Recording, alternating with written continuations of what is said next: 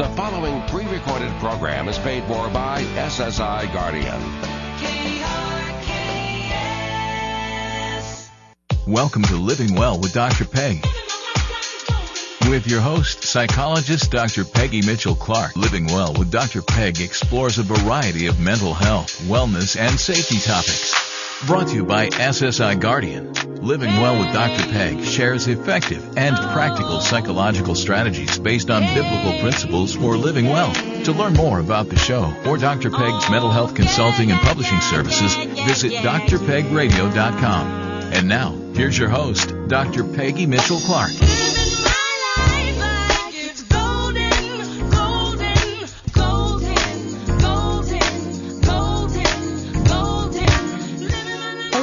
I'm psychologist Dr. Peggy Mitchell-Clark, and welcome to Living Well with Dr. Peg, coming to you from Denver, Colorado, and brought to you by our sponsor, SSI Guardian. SSI Guardian provides evidence-based advanced safety training and solutions to learning institutions, faith-based, and professional organizations. And if you missed last week's episode or any episode of Living Well with Dr. Peg, be sure to go to drpegradio.com. That's DRPEG. radio.com. Well, terrorist attacks, active shooter events, and violent crime are all over the headlines, and you may not have a clue how to keep yourself and your family safe. Our children are also back in school, and we want to have peace of mind when they're away from home. And to give us guidance on personal safety in our everyday lives and in all kinds of emergency situations, my guest today is Thomas Pecora. Thomas Pecora is an international security consultant specializing in personal safety training, and he retired after 24 years as a senior security officer with the CIA. Tom Pecora, thank you so much for being with us today, and welcome to the program. Thank you. I appreciate the opportunity. Oh, yes, it's just an honor to have you on today. You're an expert in international security and personal safety. And so my first question is really, how did you get involved in these areas, and what led you to the CIA? Because I think I've never met anyone before who was in the CIA. Well, it started out as a kid. I was very interested in military stories, novels, spies, and all that adventure stuff. And after college, I answered a simple ad in a newspaper. And I was hired by the CIA, and they brought me in as a security officer and gave me a variety of opportunities to learn a whole bunch of different skills. I learned how to protect our personnel, our buildings, our information, and they also taught me to train other people. So I got very involved in providing security training to non-security personnel and their families, because a lot of our people are posted overseas, and some of them in some very hostile places. Well, that is really interesting. Does the CIA advertise in the newspaper today? Now it's more the Internet. They have a good website. They have lots of job postings, and I think they do most of their recruiting either through the Internet or actually some college campus activity. Okay. Well, you said a real key thing there in terms of also providing protection to family members as your people are stationed overseas. And I really want to emphasize that angle today, that what you're going to teach our listeners today is not just for them, but for their family members. And we have a lot of families and parents who listen on Saturday afternoons, and they're probably in the car with the family, with the kids, coming or going from different activities.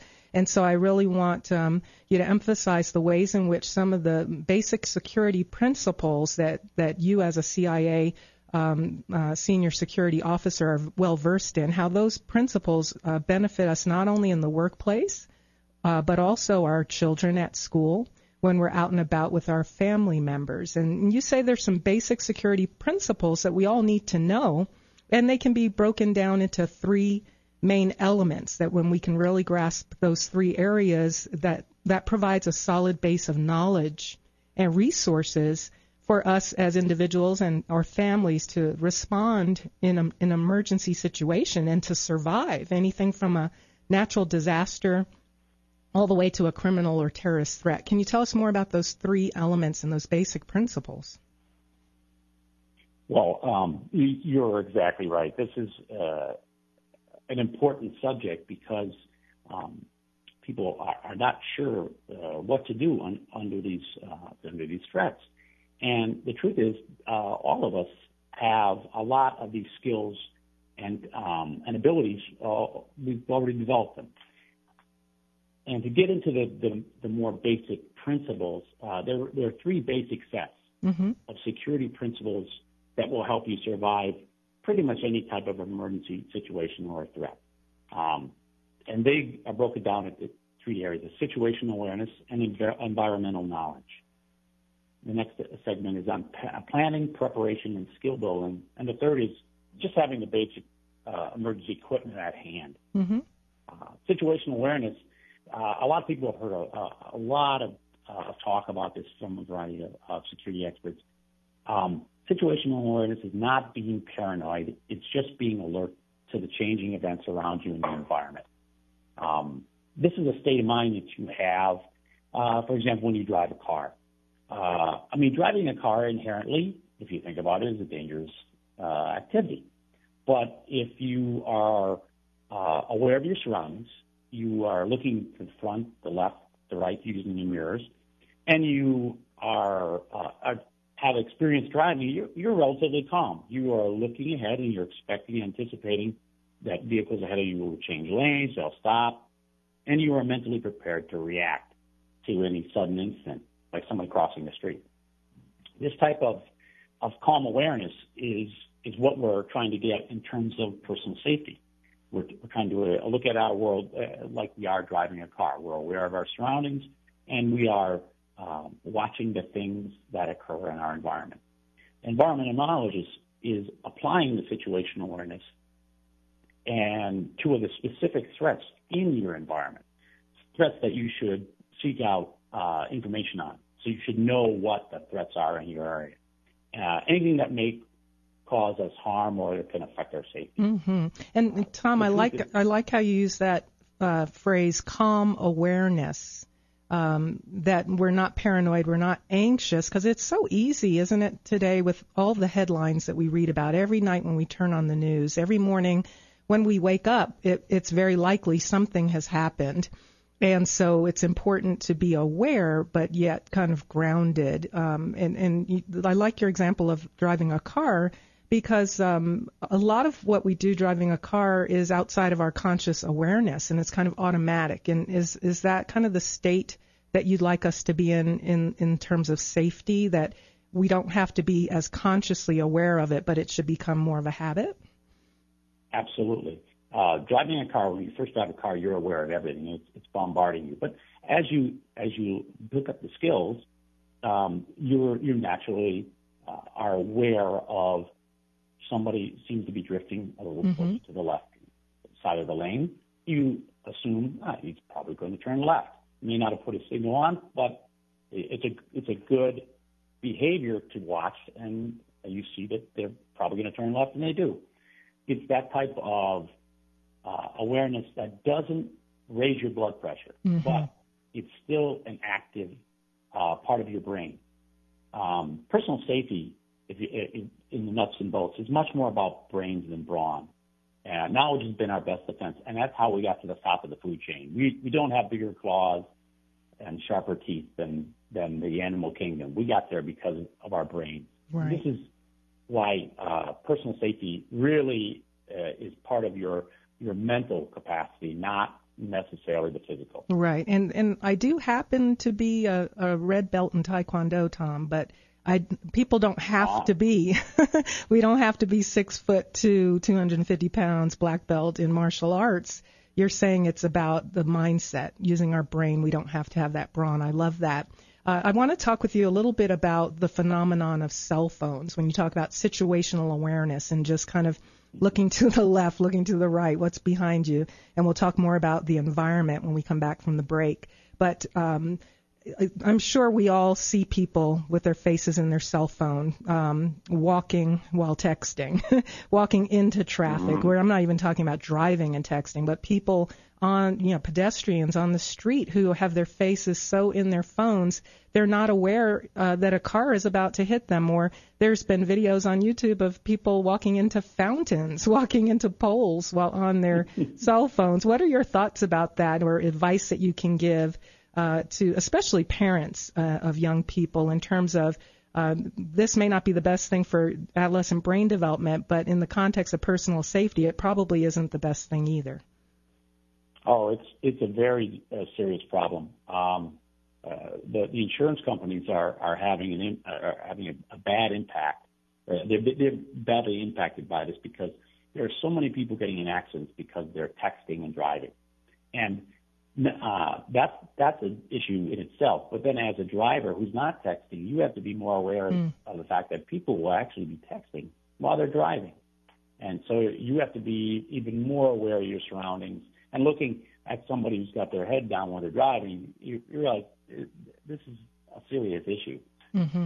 Cell phones, besides the driving aspect, being unaware of your surroundings leaves you vulnerable.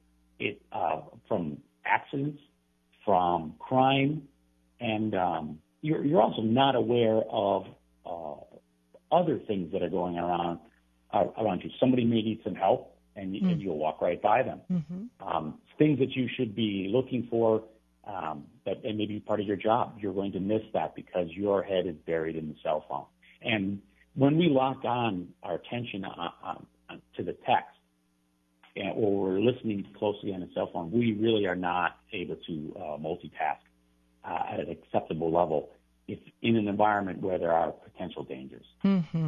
Well, and you'll share with us when we come back from the break more about what are some of those threats. I like that you said it's being aware of someone else may actually need help, not even just about my own personal safety, but being a resource and available to help someone else who may be in distress. So that's really an important aspect to keep in mind as well.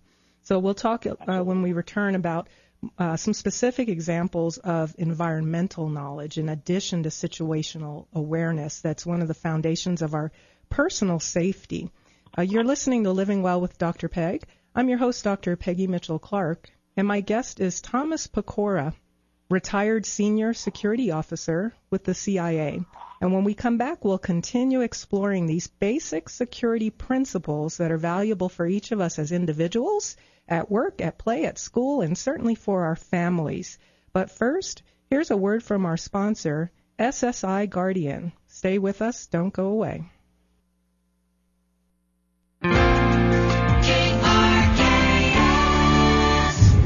One needs to look no further than today's headlines to understand the threats facing American schools. They remain soft targets for violent threats, and yet our schools go largely underprepared. Our children deserve the highest level of education in the safest learning environment possible. The SSI Guardian QAL, or Quick Action Lockdown, is the fastest and safest way to lock down a classroom. This revolutionary device provides schools with maximum locking protection while meeting all safety, fire, and building codes. Designed by the leading lock experts in the world, the QAL is the only lock that meets Department of Homeland Security primer recommendations. SSI Guardian QAL now makes classroom lockdowns fast and safe with the red button. As a parent, you have every right to demand that your child is afforded the best classroom protection. Take action today by calling SSI Guardian at 877-878-5800 or go to GuardianProtect.com. That's GuardianProtect.com. To learn more about living well with Dr. Peg, visit drpegradio.com. And now, Dr. Peggy Mitchell-Clark.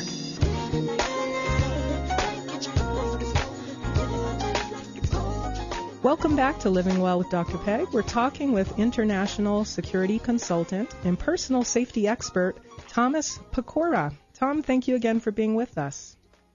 Oh, appreciate giving me the opportunity. Yeah, great. It's good information. One of the themes of my show, in addition to mental health and wellness, we focus on safety.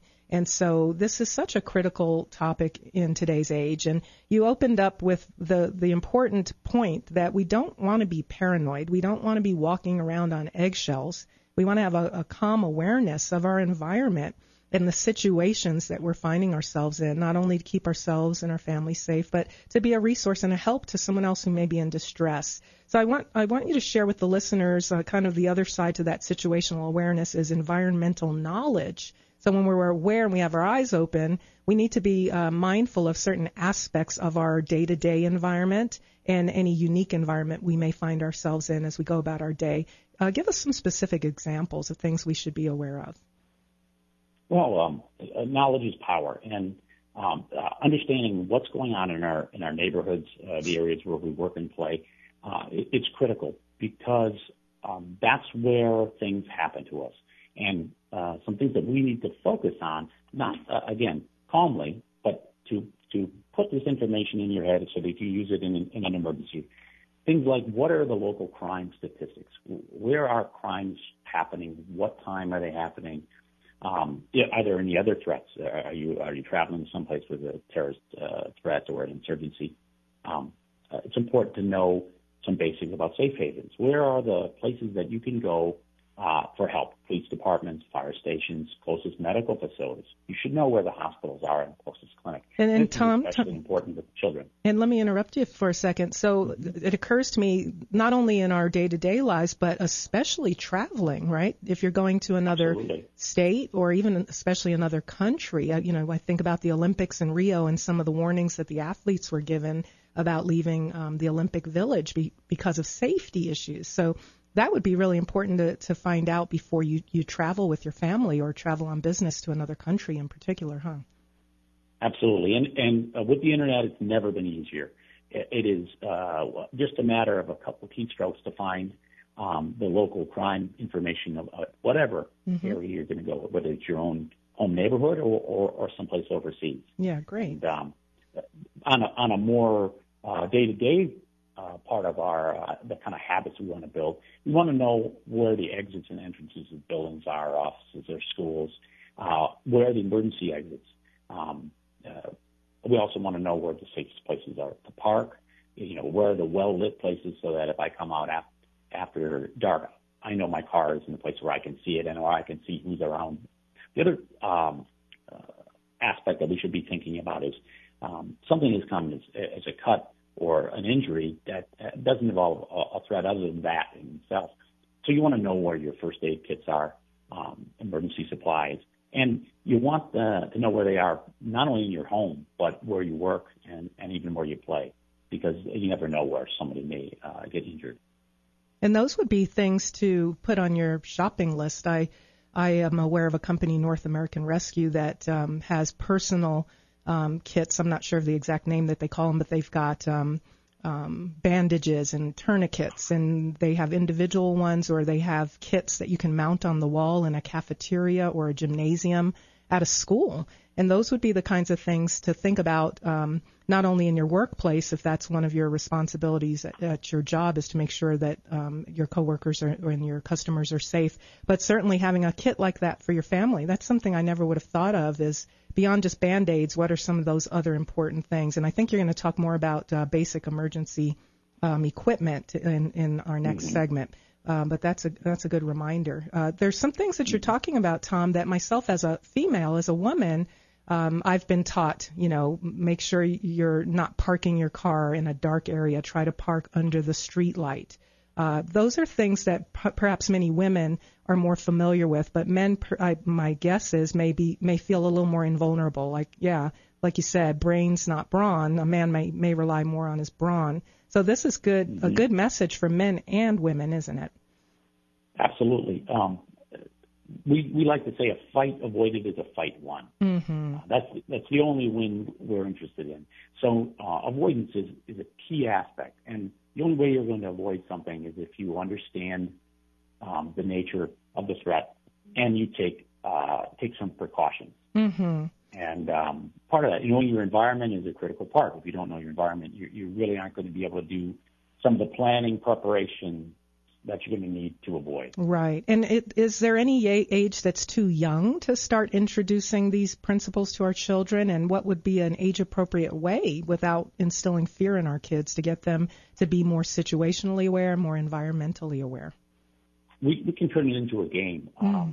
What I like to do with the children is to get them into a mindset of I want to learn, and so every time we come into a new restaurant or a new shopping mall, we play the game of, okay, who can spot the emergency exits, and who knows where the bathrooms are, and does anybody know where the closest safe haven is? Where's a police officer? Where's a security person?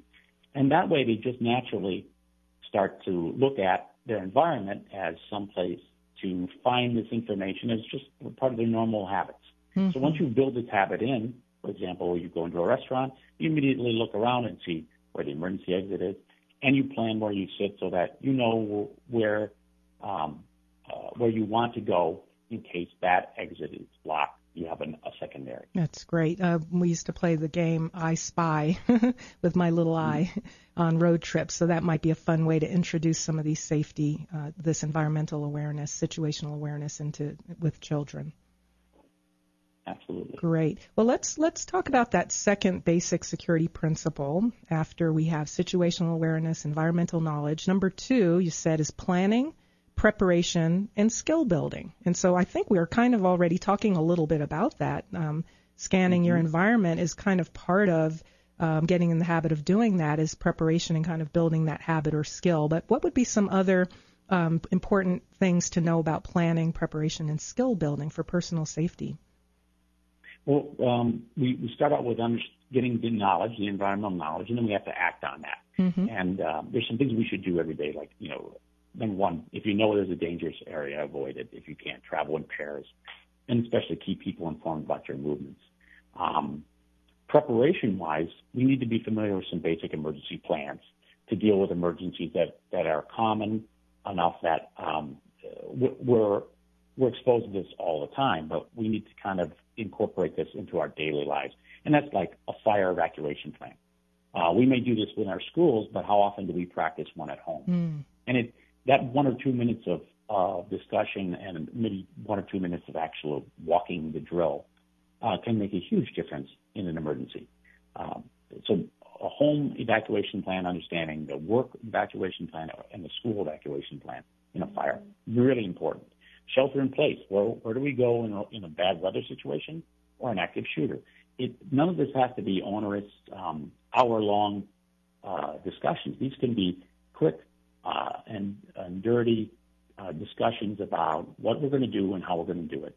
And then we just remind ourselves and our family members about the plan every once in a while and maybe do a drill. It makes a huge difference in terms of the ability to act in an emergency in a very quick way. Skill building, some of the more advanced aspects of skill building are something like a first aid course. We really should learn some basic first aid, not only to help ourselves, but to help others. And so the basic first aid and CPR training, Red Cross puts out a lot of training in this area. But then you may also want to take some specialized courses. NRA has a very good course called Refuse to be a Victim, and it's a specific course that covers personal safety. It's strictly on personal safety. It has nothing to do with firearms, but it's about how to approach your residential security or your driving security and even some things like internet security. Mm-hmm. Wow. So we want to develop these personal habits. Yeah, that's all excellent. And CPR, such an important skill to learn. I learned it years ago, but I don't think I remember the details. Why? Because I haven't practiced it. So is rehearsal and practice part of that planning and preparation? Absolutely. It's a critical part because these are perishable skills. Mm-hmm. Yeah. So it doesn't take a lot to keep them fresh in your mind. Yeah, just making a commitment to do it. I took a class in Denver about a year and a half, 2 years ago called CERT, Community Emergency Response Training, and I believe it's national. And we learned basic skills like how to use a fire extinguisher properly. We all have one in our workplace or under our kitchen sink, but never knew actually the proper way to use it. And we got to practice that, as you said, not just talk about it, but actually put it into action and practice it. We learned how to set a broken bone, how to carry an injured person out of a dangerous situation without hurting them further. And we also did a full-scale simulation exercise where we practiced everything we learned in what felt like a real situation. So there are opportunities all over the country for civilians, for lay people, to get that kind of advanced training if we just make the effort to do it. Absolutely. Yeah, it's great. So when we come back, you're going to talk a little bit more about some basic emergency equipment. I imagine a fire extinguisher would be something pretty basic, and remembering to check the expiration date. Those things don't remain effective for indefinitely. You're listening to Living Well with Dr. Peg, and I'm your host, Dr. Peggy Mitchell-Clark. Our guest today is International Security Consultant and retired CIA Senior Security Officer, Mr. Thomas Pecora. And when we come back, we'll talk more about the third basic principle of basic emergency equipment that we should all have. Living Well with Dr. Peg is brought to you by SSI Guardian, who set the new standard in advanced safety education. Stay with us. We'll be right back. With SRN News, I'm Rhonda Rockstra. Donald Trump met in New York today with his newly minted National Hispanic Advisory Council, made up of elected officials, business leaders, and faith leaders, along with his new campaign team. The group looking to help Trump focus his message as well as provide assistance with the campaign's Hispanic outreach. An annual anti-violence event in New Jersey has been marred by two separate shootings that left 2 men dead and a woman seriously injured. The shootings came just hours after city officials launched the 5th annual 24 Hours of Peace celebration. Authorities in Washington, D.C. say a group of men robbed a man on the banks of the Potomac River in Arlington, Virginia, then forced him to swim across it. He made it to the other side safely, then alerted authorities. And a man and his 4-year-old daughter in serious condition after a spooked horse bolted into a crowd at a state fair in southwest Washington. This is SRN News.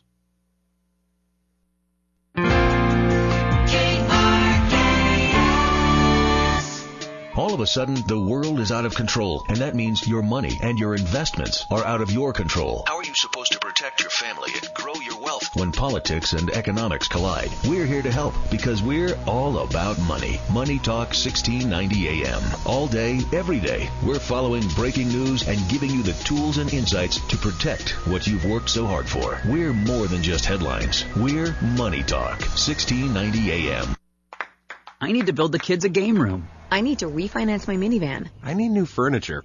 Let's make it happen. Now through September 30th, 2016, it's the Great Rate event. Eligible Wells Fargo customers can get a special interest rate discount on select new personal loans and lines of credit, home equity lines of credit, auto refinance loans, and small business loans. Don't miss out. Stop by Wells Fargo. Call 1-800-359-3557 or visit wellsfargo.com/great rate. Subject to credit qualification. Wells Fargo Bank N.A. All rights reserved. Member FDIC. Equal housing lender. NMLS ID 399801. Hi, I'm Tony Sterniolo, a Christian divorce attorney. My first advice is to keep your marriage together if possible. But if that is not possible, I'm here to provide you with caring legal help to move forward and still honor the Lord. We will help you honor your stewardship of your money and children. Our goal is to assist you on the road to peace and direction in this difficult time. So call me, Tony Sterniolo, today at 303-831-4400. That's 303-831-4400.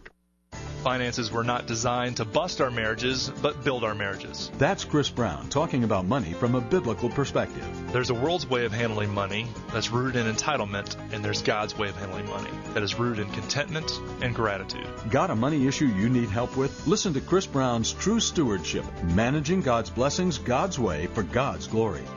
Listen to Chris Brown's True Stewardship, weekday afternoons at 2:30 on 94.7 KRKS.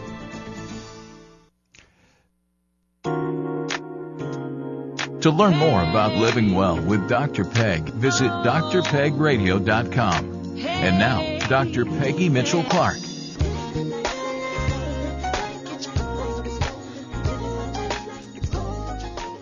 Welcome back, everyone. I'm psychologist Dr. Peggy Mitchell-Clark, and we're talking with Thomas Pecora, retired senior security officer with the CIA and international security consultant.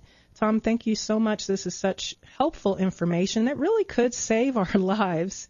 And I wonder if you have any good examples of even simple things like CPR or situational awareness, where that you said avoiding a fight is a fight won.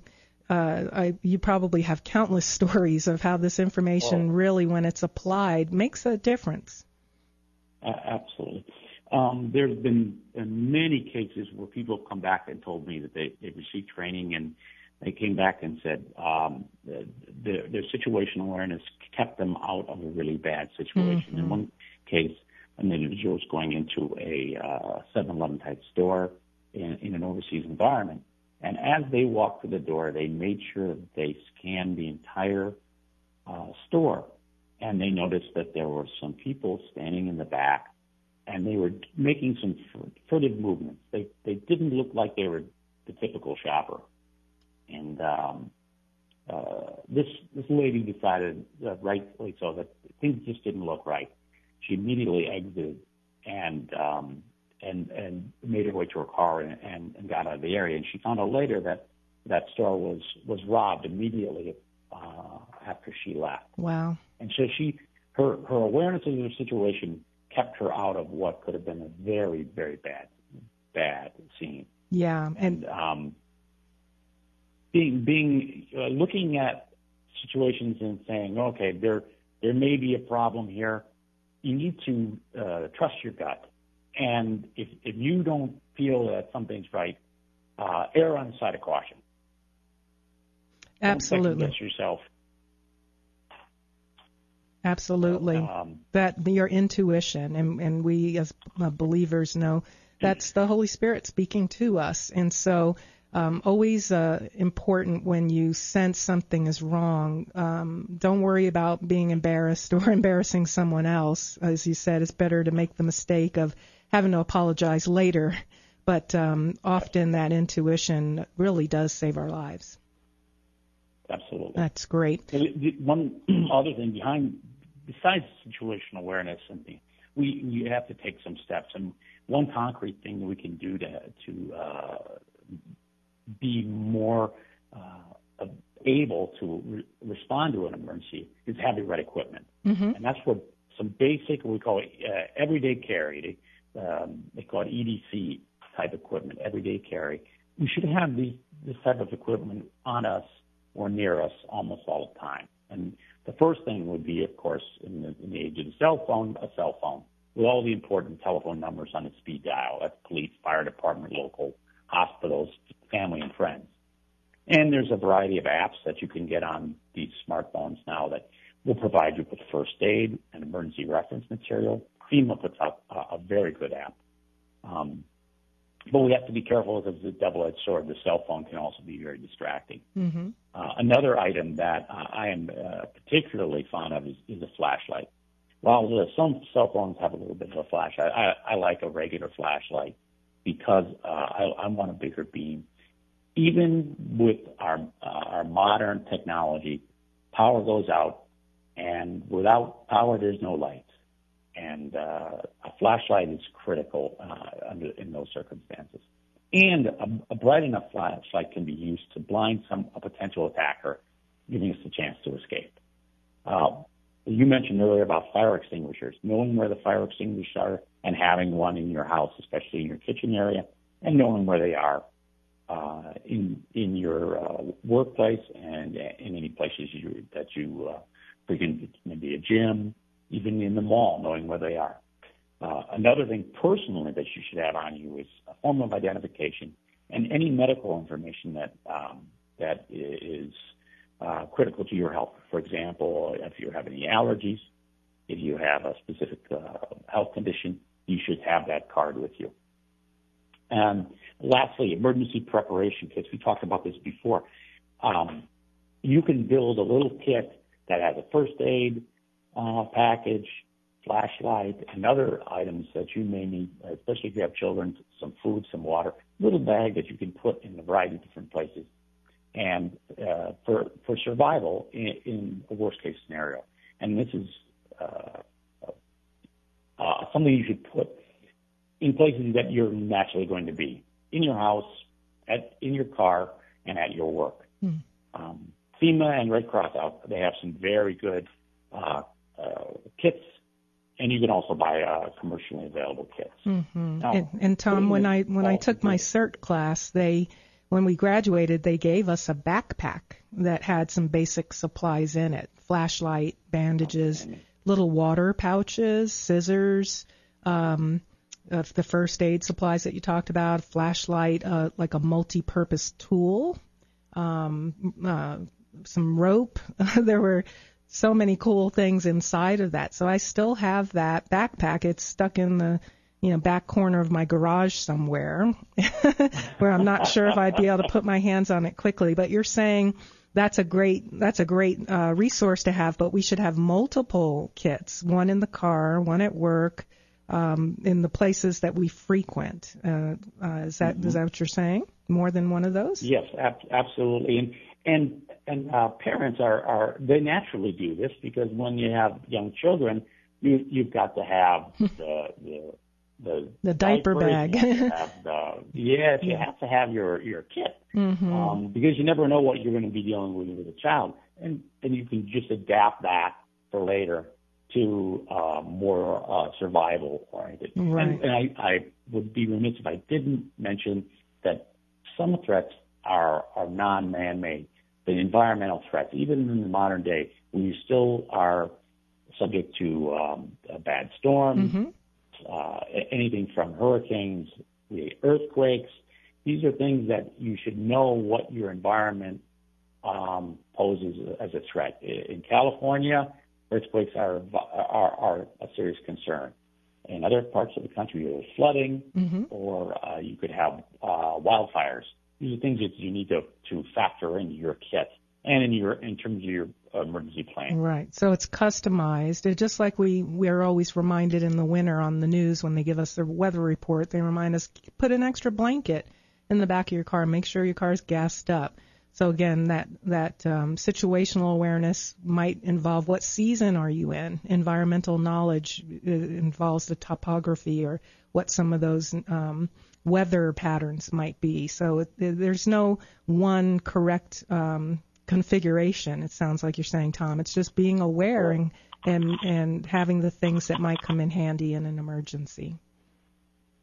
That's especially true in Colorado, where the temperature will it's 40 degrees in a day. Yeah. I was flying on a plane the other day, and the pilot announcing the weather as we were approaching Colorado said it's 31 degrees, and this was in the middle of the summer, and everyone gasped. We couldn't believe it. And he says, yeah, you know how Colorado weather is? It's 31 today. And then he paused and said Celsius. So it was a beautiful Colorado summer day. But, we have to be aware in Colorado. It might hail. It might, there might be torrential rainstorms, and having the appropriate gear on hand. Well, great. Well, let's put this all together, Tom, and talk about, let's say, an active shooter scenario. I think you've made a good case that there are some everyday emergencies that we also need to be prepared for. We need to be aware of our personal safety in terms of what time of night are we walking? Are we walking in pairs? Are we parking our car in a well-lit area? Are we aware of where the exits are? But what if the unspeakable happens? We're in an active shooter scenario, whether it's at the mall or our workplace. How can we use, or can we use, the information that you've been sharing on personal safety? Can we apply that in that type of scenario? Well, by understanding some of those basic principles and applying them, you are really given the material and the mindset to respond to an active shooter or any type of emergency, because you're going to understand your environment. You're going to know where your exits are, your entrances are, where the locked doors are. You're going to I've looked at emergency plans for your site. Let's say you're in a school or you're in a mall, so you know where the emergency exits are. You'll know where potentially first aid kits are. You also will understand the active shooter plan for that specific site, because that would be part of your preparation. So you'll know that your first and best option is to evacuate, to basically run if possible. Now, if you can't do that because your exit is blocked, at that point you're going to move into your hide situation. And knowing your environment, you're going to be able to instantly make the decision, the best decision possible at that moment on where to go to hide. Locked areas where you're out of sight. And then if the worst case scenario happens and you have in a situation where you're cornered and you have to do something, at that point you've worked through your scenarios and your responses, and you're down to the last one, which is the last resort, physical aggression or fight. Mm-hmm. So by having the basic environmental knowledge, looking at it and understanding the plans, you are then in a position where you can make the best decisions possible to ensure your survival. So as we started out at the beginning of the show, these are some basic security principles that lay the foundation for helping you in pretty much any emergency situation, including an active shooter or terrorist type of event. And so that all the planning and preparation and skill building and environmental knowledge, situational awareness, that takes you probably about, I'd say, 75% of the way to be prepared for the active shooter scenario, because you already know where the exits are. You already know where there might be a place to hide. You already know where perhaps some improvised weapons might be. I always remind people you can use a fire extinguisher as a weapon. When it runs out of the foam that shoots out, you can hit someone over the head with it. But part of that planning and preparation would be that what-if thinking, that situational awareness. And when we come back, we'll talk more about how to apply all of these skills and all of this awareness to keep ourselves safe. This is Living Well with Dr. Peg. My guest today is retired CIA Senior Security Officer Thomas Pecora. We'll be right back after this message from our sponsor, SSI Guardian.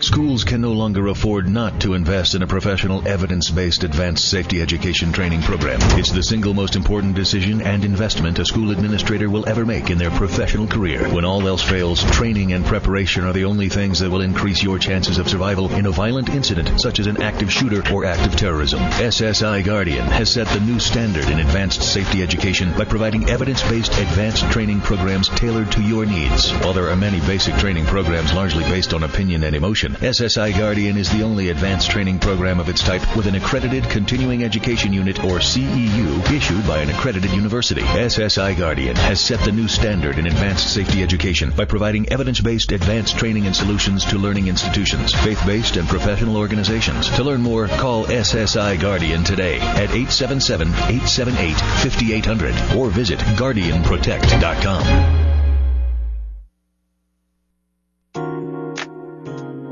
To learn more about living well with Dr. Peg, visit drpegradio.com. And now, Dr. Peggy Mitchell Clark.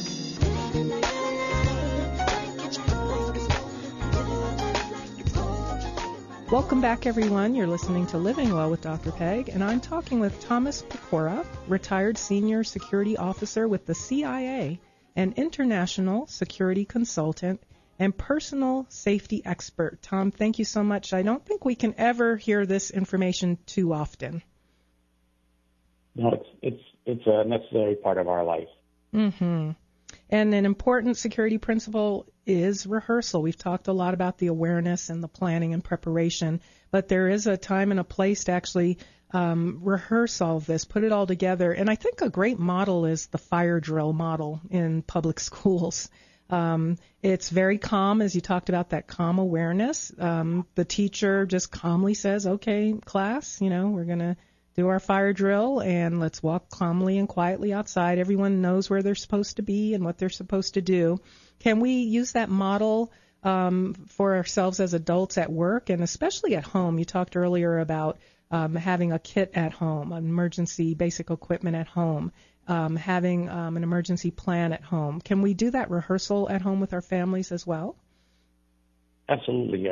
One of my students decided to implement a plan at his house with his family, and he actually had his 7-year-old do the diagram, and it was a beautiful crayon drawing of the house and the different rooms and the exits and the rally point, and it didn't need to be any more detailed than that. It was a perfect schematic, and it was a visual that it took only 2 seconds to look at, and you knew exactly what you needed to do.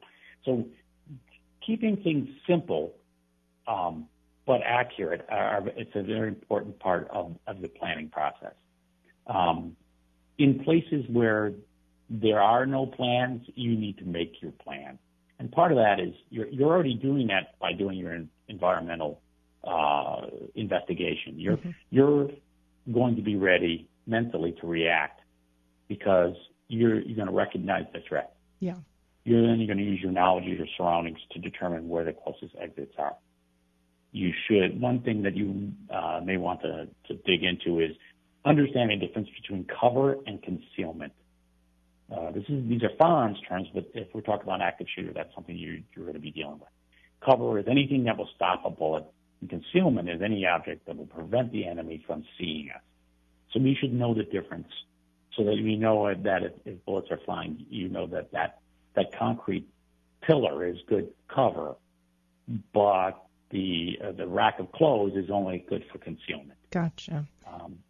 And you should be looking at these in public areas such as the malls, office buildings, and even on the street. Right. And you should already have planned your safety route, your route to safety. Mm-hmm. And if somebody's injured, then you can use your first responder first aid skills and to help you or your family members. But there's a step that we like to take prior to this, and this is a mindset of avoidance. Mm-hmm. I mentioned this before. Prevention by avoiding dangerous places. And Rory Miller, who was a corrections officer, wrote a book called Meditations on Violence, and he described certain locations having a higher occurrence of violence. And it's 4 statements that really are universal to the world, and they're very easy to understand. The first is violence happens where people get their minds altered, drugs and alcohol, bars, concerts, places like that. Secondly, violence happens where young men gather in groups. Third, where territories are in dispute, and violence happens in lonely places. Mm. If we think about those 4 areas, we will, and we apply that, the conviction that we're going to avoid those types of places. We're going to avoid a significant portion of the dangerous situations in life, because this is where the violence happens. Wow. That's helpful information. One that comes to mind that would be a whole separate radio program would be violence in the home, domestic violence. So we can mitigate the risk of violence out in our communities, and then there might be some people living at home as children or in a relationship where the violence is at home, and I'm sure there's a whole host of other recommendations and things people need to know to stay safe at home. But if we can avoid these 4 areas that you mentioned, or conditions that you mentioned, boy, that's good stuff.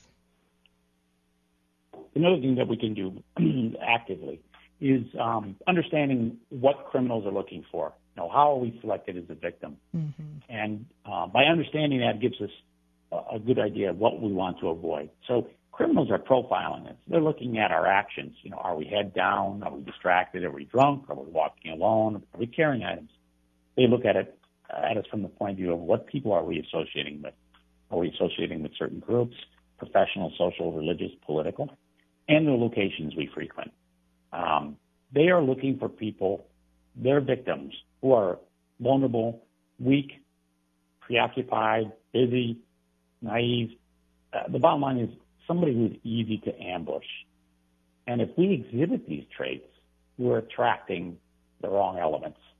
So by understanding those and looking at ourselves from the point of view of a criminal, we need to make some changes. Yeah.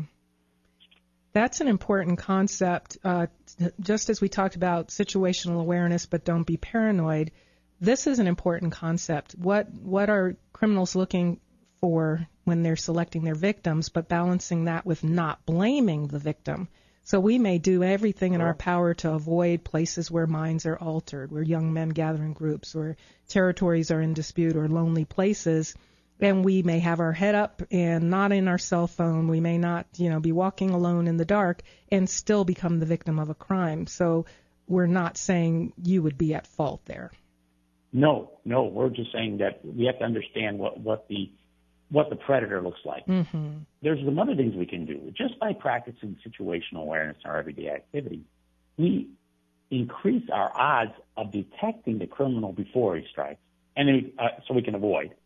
But we also are projecting an aura of awareness, mm-hmm. which they want to avoid. They're looking for the easy target. They don't want somebody who's aware. The other thing that we need to do is avoid some certain physical behaviors that criminals are interested in. That's, our demeanor. So we can adjust that. We can physically change our demeanor. We can walk with purpose at a natural rate. We can keep our balance and our head up and our head on the swivel. We can make contact with people, eye contact with people, to avoid giving off a submissive cue. And we can keep ourselves from being distracted by texting and listening on the phone or the radio, especially in public places. And, of course, we can avoid the dangerous places. There's a lot of things we can do that are within our control that can really reduce our chances of becoming a victim, yes. and reduce our value to the criminal. Mm-hmm. Yeah, that's something that I didn't realize I kind of had perfected as a teenager and young woman. I grew up in New York on Long Island and would ride the Long Island Railroad into Manhattan.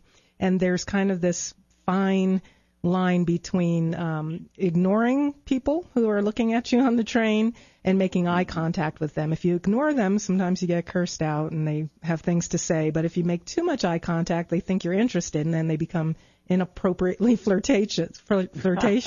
So there's this fine line between kind of giving a nod, I've acknowledged you, I'm pleasant, I'm polite, but, step away, don't approach me. Mm-hmm. And so I kind of developed that unconsciously as a teenager. But you're saying there's some things we can intentionally be aware of. And it sounds like the theme of today's show is really that mindset of awareness of I'm going to keep my eyes open, I'm going to stay alert, I'm looking around. I pictured the bobblehead when you said keep my head on a swivel. I'm making sure I see the potential criminal and he or she sees me. That alone, that they're not going to be able to just sneak up on me and catch me off guard might prevent a lot of things. Absolutely. And the other thing we need to think about is criminals. You can't describe a criminal by saying, well, they look like a criminal. Right. What we really are talking about is behavior. Exactly. And so if we understand what criminal behavior looks like, we have a better chance of spotting it before it happens. They call that the way criminals approach and do their deed worldwide. They have a term for specific actions that they do called the event model, the crime event model. And it involves 3 stages. And this is the way the criminals do it all over the world. Now, they may skip a stage or abbreviate a stage, but mainly it's 3 stages: the invitation stage, a confrontation stage, and an altercation. And give us the Reader's Digest. We've got about a minute left, Tom. Yes. The invitation stage is where they're looking at you to see how attractive you are. The confrontation stage is where they come up and they ask you for a dime or what time it is, and they're assessing how aware you are and whether or not they really want to go for it. And then the third act is the actual altercation. So by understanding that the criminal is going to do those 3 stages, we can look for that behavior, and if we spot it, we can get out of it. We can prevent and avoid. Mm-hmm. So again, awareness, prevention, avoidance are really key. Brains over brawn. Knowledge is our best defense. Excellent. Thank you so much, Thomas Pecora, for being my guest today on the program. Thank you, Tom. This This is Living Well with Dr. Peg, and this episode was brought to you by SSI Guardian. And if you'd like to learn more about the show or our sponsor, or reach out to Thomas Pecora, visit drpegradio.com. That's DRPEG radio.com. And until next week, I'm Dr. Peggy Mitchell Clark, reminding you to live well.